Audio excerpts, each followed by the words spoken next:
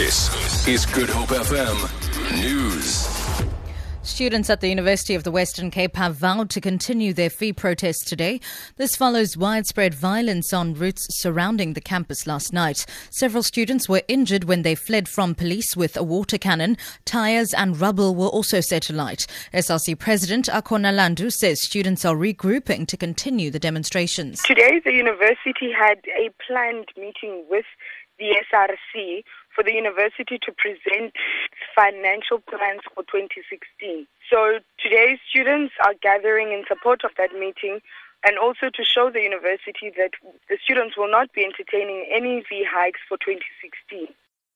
Meanwhile, 15 University of the Free State students who have been arrested yesterday are expected to appear in court this morning. Since Monday, 107 protesting students countrywide have been arrested. Nandika Bim reports. To date, 43 students have been arrested in the Northwest Province, 29 in Cape Town, 20 in the Eastern Cape, and 15 in the Free State. Police say the students had contravened a court order issued by the university forcing them to leave the campus. They have been arrested for contravention of the Regulation of Gatherings Act and the National Road Traffic Act as student protest intensifies around the country. Students are protesting against fee hikes for 2016.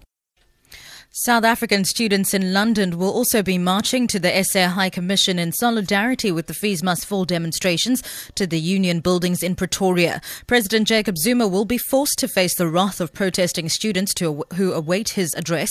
Thousands of students, civil society groups and academics are expected to wait for the president's comments on the tuition fee hike debate that has gripped the country since last Wednesday. The protest began when Wits University students protested against a proposed 10.5% fee hike.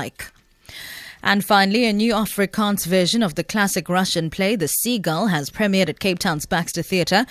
Cape Townian Saki Botha has translated and adapted Anton Chekhov's 1896 work as Die Seemew. It features many legendary South African artists such as Sandra Prinsloo, Marius Veyes and Gabin Kamper. The musical theatre production titled The Cat's Meow has meanwhile opened at the Cork Bay Theatre. The production, which blends comedy and music with operatic overtones, features Pierre van Heerden and Taryn Fox. Audiences have been promised a night of giggles alongside glorious voices and exquisite music. For Good Hope FM News, I'm Sibs Matiela.